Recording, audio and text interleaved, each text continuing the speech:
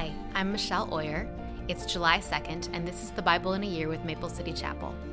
The readings for today are 2 Kings 20 through 22, verses 1 and 2, Acts 21, 18 through 36, Psalms 150, 1 through 6, and Proverbs 18, 9 and 10.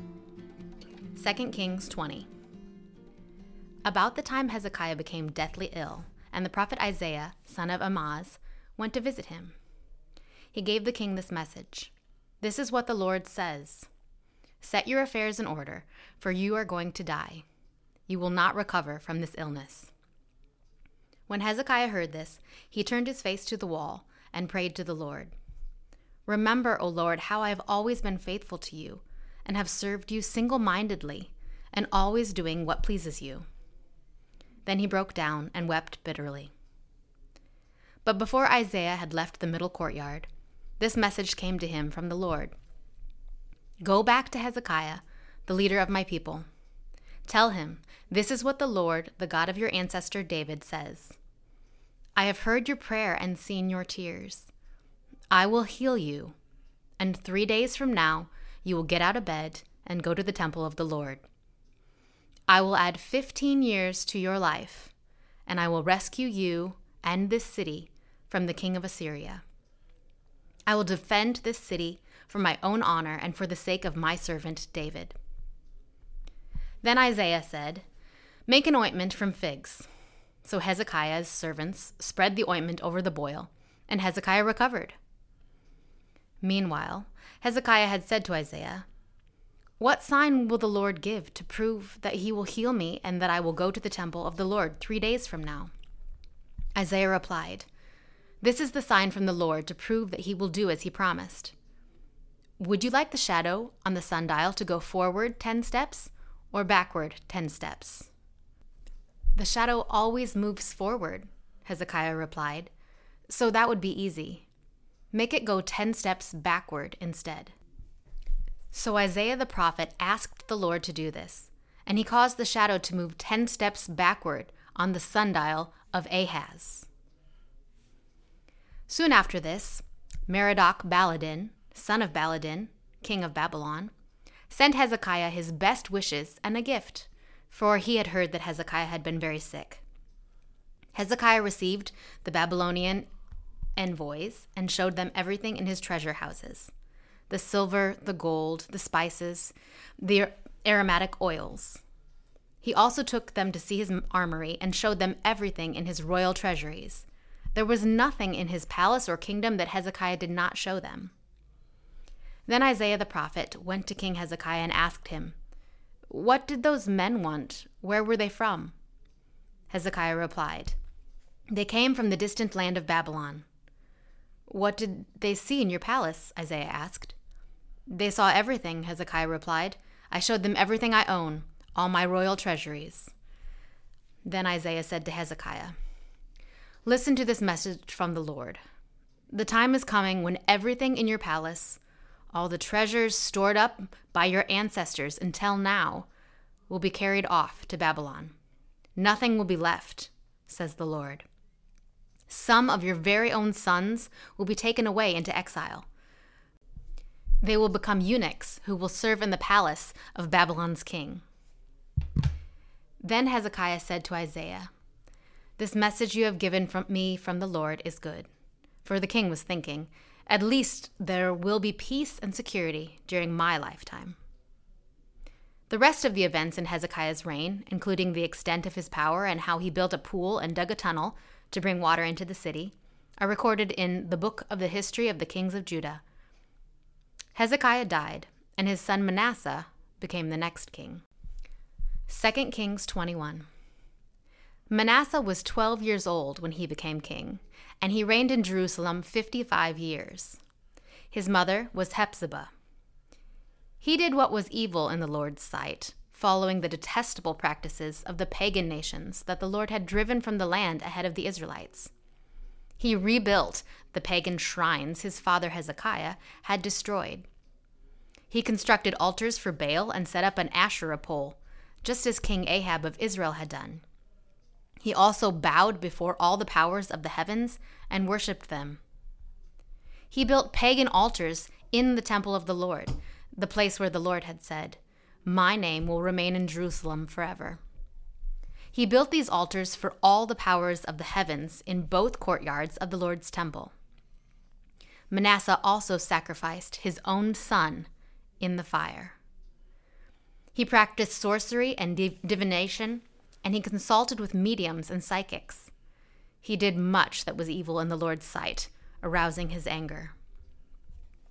Manasseh even made a carved image of Asherah and set it up in the temple, the very place where the Lord had told David and his son Solomon, "My name will be honored forever in this temple and in Jerusalem, the city I have chosen from among all the tribes of Israel. If the Israelites will be careful to obey my commands, all the laws my servant Moses gave them, I will not send them into exile from this land that I gave their ancestors." But the people refused to listen, and Manasseh led them to do even more evil than the pagan nations that the Lord had destroyed when the people of Israel entered the land. Then the Lord said, through his servants, the prophets, "King Manasseh of Judah has done many detestable things. He is even more wicked than the Amorites who lived in this land before Israel. He has caused the people of Judah to sin with his idols. So this is what the Lord, the God of Israel, says: I will bring such disaster on Jerusalem and Judah that the ears of those who hear about it will tingle with horror. I will judge Jerusalem by the same standard I used for Samaria and the same measure I used for the family of Ahab. I will wipe away the people of Jerusalem as one wipes a dish and turns it upside down. Then I will reject even the remnant of my own people who are left, and I will hand them over as plunder for their enemies. For they have done great evil in my sight and have angered me ever since their ancestors came out of Egypt. Manasseh also murdered many innocent people until Jerusalem was filled from one end to the other with innocent blood. This was in addition to the sin that he caused the people of Judah to commit, leading them to do evil in the Lord's sight. The rest of the events in Manasseh's reign and everything he did, including the sins he committed, are recorded in the book of the history of the kings of Judah. When Manasseh died, he was buried in the palace garden, the garden of Uzzah. Then his son Amon became the next king. Amon was 22 years old when he became king, and he reigned in Jerusalem 2 years. His mother was Meshullemeth, the daughter of Haruz from Jadbah. He did what was evil in the Lord's sight, just as his father Manasseh had done. He followed the example of his father, worshiping the same idols his father had worshipped.